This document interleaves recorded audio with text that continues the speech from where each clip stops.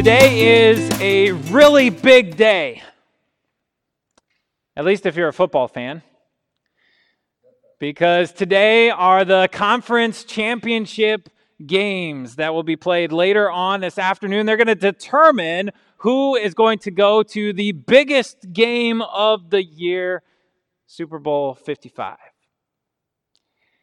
Now, it got me thinking back to those days of pretending to be the superstar quarterback on the playground. Remember those days, playing football on the playground? But in order for a little scrawny white kid to be the superstar quarterback on the playground playing football, you kind of have to make up your own rules. And so when you're playing with your friends, you're playing two-hand touch, and you would say, no, two-hand touch means that you have to get all 10 of those fingers have to touch me simultaneously, same time, for me to be down. And that imaginary sideline that you're using, you just say, oh, we shifted it over just a little bit so that you could finish your run into the end zone and score the touchdown. You see, what happens when you make up your own rules for yourself is that your brother or your best friend, whoever's playing on the team opposite of you, well, what are they going to do? Make up their own rules.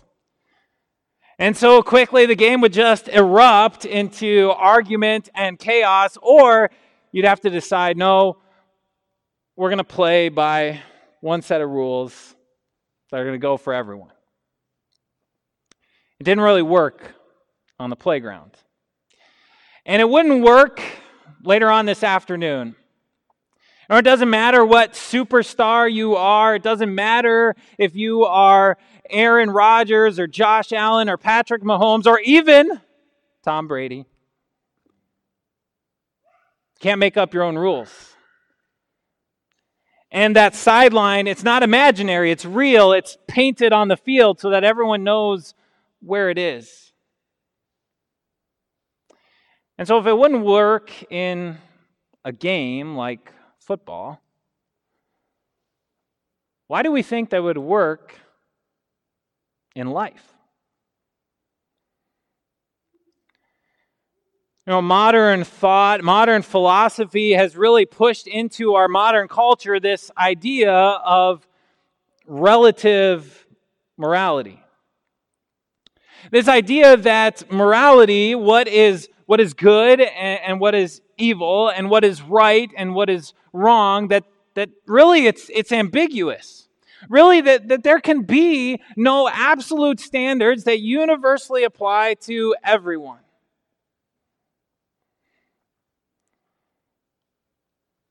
But it just doesn't work in reality. Or if you get to college and your roommate really wants to argue for this idea of moral relativism and wants to argue that there can be no moral absolutes that apply to everyone, well, then just steal his iPhone and see what he thinks about it. Or if it's your neighbor, ask him how he would feel if somebody hurt his kids. It just doesn't work. We understand that there are some moral standards. There are moral absolutes. There is a difference between what is right and what is wrong, what is good and what is evil. And so in this worship series, as we're talking about soul searching, we're talking about our different worldviews, and I've been inviting you and asking you to think through the implications and the consequences of those worldviews. Today we get to the question of morality. What is good? But in a biblical worldview, in this worldview where we recognize that there is this divine, supreme, almighty creator who has made all things, who has placed humanity here for a meaningful purpose and existence in life, the question really shifts a little bit, not what is good, but is God good? That's the question that we really have to ask of a biblical worldview. And I think that a little bit that's the question that's on people's minds is if people struggle with a biblical worldview and they struggle with morality, I wonder if it's because when they hear morality, what they hear is judgment and restriction and burden. But what if instead, when they heard morality, they heard protection and justice and love? What if they had that kind of an understanding that comes from knowing that God is indeed good? And that God, because He is good, because of His goodness, wants good for you. To trust that God is good, and because God is good, it means that His morality, the standards that He has set, they are about protection, justice, and love. But I think that we struggle a little bit with understanding that God is good. It's the reason why we ask questions like this. If God is so good and so loving, then why is there so much evil in this world? And if God is so good and so loving, then why does it seem like His book and His church is so judgmental and intolerant? And if God is so good and God wants what is best for me, then why does God hide some things from me? Now, really, all of those questions have their root in a question that we heard in this biblical narrative that's the foundation for our biblical worldview in Genesis chapter 3, as we saw that transition from God's provision for the world and His provision for humanity. In Genesis chapter 3, it shifts into how humanity lived under that provision from God. And we were introduced to another character who asks a very similar question. The serpent was more crafty than any of the wild animals the Lord God had made. He said to the woman, "Did God really say you must not eat from any tree in the garden?" Clearly, this was not an ordinary snake. Clearly, he was a rational being, and he had a rationalized moral agenda with his question. He wanted to disrupt the trust that humanity had in their God. He wanted to lead them to doubt God's goodness. And his crafty play was to introduce to them a deceptive morality, a morality that was based not on God's goodness, not on the thought and the trust that God had their best interest in mind, but instead a subjective morality, a morality where they could choose for themselves what was right and what was wrong, what was just and unjust, what was holy and unholy. And so he worked on them to doubt God's goodness.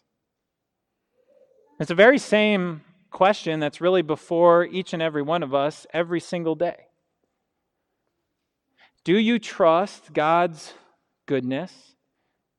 Do you trust His love for you? Do you trust that He wants to protect you and care for you? And in that trust, then, to abide by God's morality, His laws, the commands that He has given. And really, it is a clear choice when we understand, when we believe, when we trust that God has our best interests in mind, that God truly is good, that His goodness is so great that we would not want to abandon it. The snake went on, "For God knows that when you eat from it, your eyes will be opened and you will be like God, knowing good and evil." He continued to lead them down this slippery slope of subjective morality. For them to make that choice between good and evil instead of trusting in God's great goodness. We already see that in this command from God, it came out of God's goodness. It came out of God's desire to protect. He wanted to protect humanity. He had shown them everything that was good in His presence. He gave that command to protect them. But Adam and Eve, they fell into this trap. They doubted God's goodness. They turned their eyes away from His goodness and His love and His protection. And instead, they followed their own desires. And they ate from the fruit. And immediately they realized some disastrous consequences. I believe it's in verse 7 where we hear this. Then the eyes of both of them were opened, and they realized that they were naked.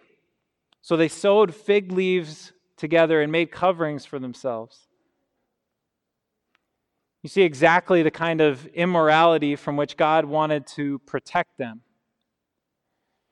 Before this, they had been naked and they felt no shame. There was no need to cover themselves up. There was no need to hide their bodies because there was no thought of another human being who would use and abuse someone else. There was no thought of any kind of selfish, self-centered view of another person. There was no thought of sexual gratification that was all about what I get out of it and not about what I give. But now there was. Now they knew that. Now they knew that they could choose to use and abuse someone else. And immediately they were filled with shame because of that thought. Prior to this, Eve had never questioned Adam's motives or his love. Adam had never questioned Eve or her motives, but now they did. Now they wondered. And so they tried to protect themselves. They made clothes for themselves. They tried to protect themselves because they had abandoned God's protection. Prior to this, never would a child scream and yell at their parents out of hatred. Never would a man beat a woman that he claimed that he loved so that he could feel a little bit more sense of power and control. Never would government officials and activists question the value of human life in utero or argue about semantics and time frames of when a being actually became human. Before this, never would your friend turn enemy in order to take your possessions and make them his own. Never would business deals happen with anything less than complete honesty and integrity. Never would tongues ignite flames, raging fires through slander and lies. That was the kind of immorality that God desired to protect His people from. He wanted them to know through His love and His grace that He wanted to fiercely protect them from that.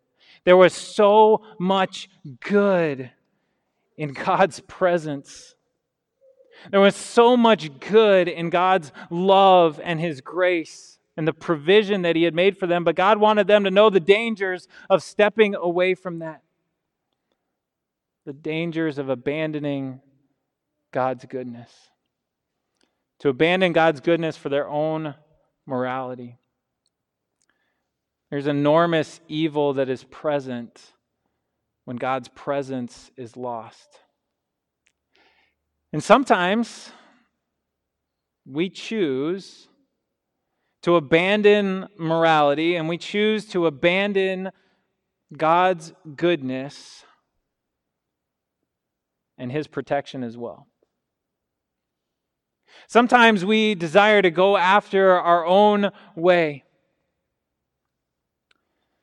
But do we really want that? Do we really want God to stop? To stop holding this world in his hands? Because God is still here. He still protects. He still is present. Do we want God to really let go and let the darkness consume this world and consume your own heart? The wonderful beauty of a biblical worldview is that God does not stop. God did not disengage with this world. God did not stop holding out his protection, even for Adam and Eve who had disobeyed them. And God showed and demonstrated that he still desired to protect. He still desired to carry out justice. He still loved them. He demonstrated that in his grace. You see, a biblical worldview, it's not about the rules.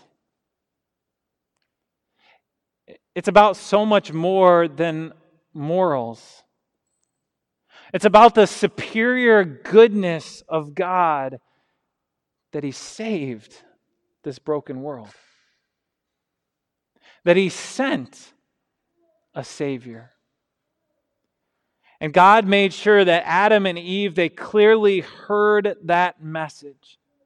That message of God's desire to protect, to carry out justice, and to love. That he would step in with his goodness and fill the void that this evil had created.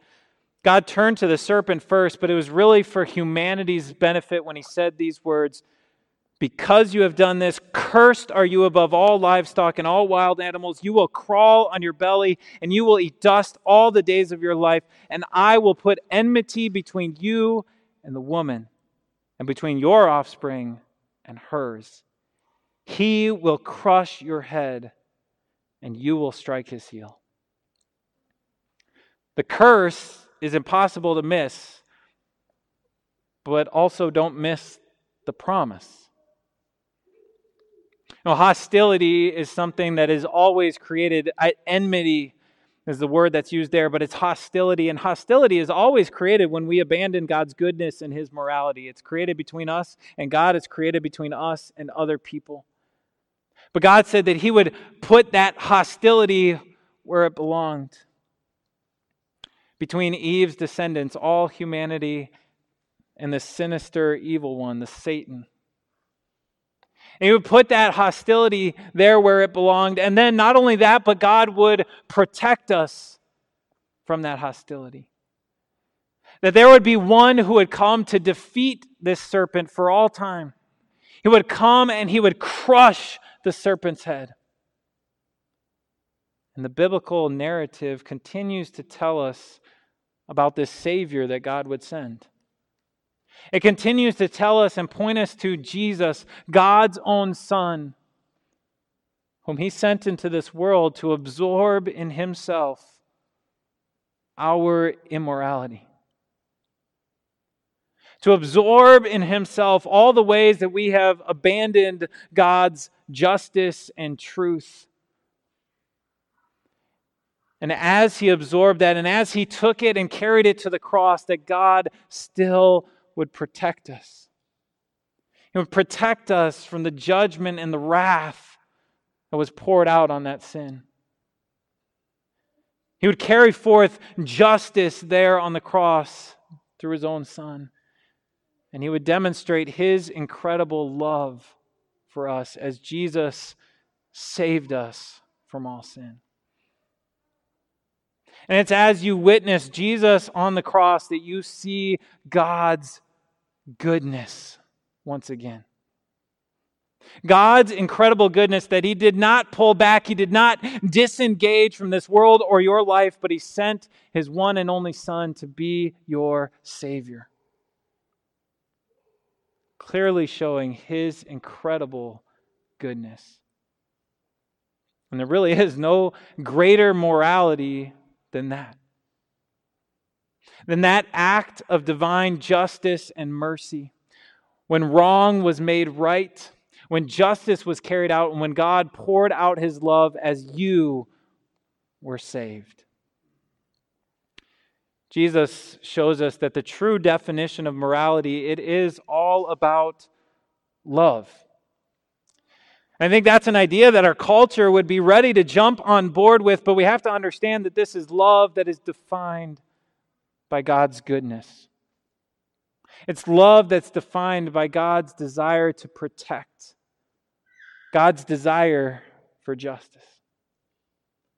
It's the kind of love that we see in Jesus, a selfless love, a sacrificing love,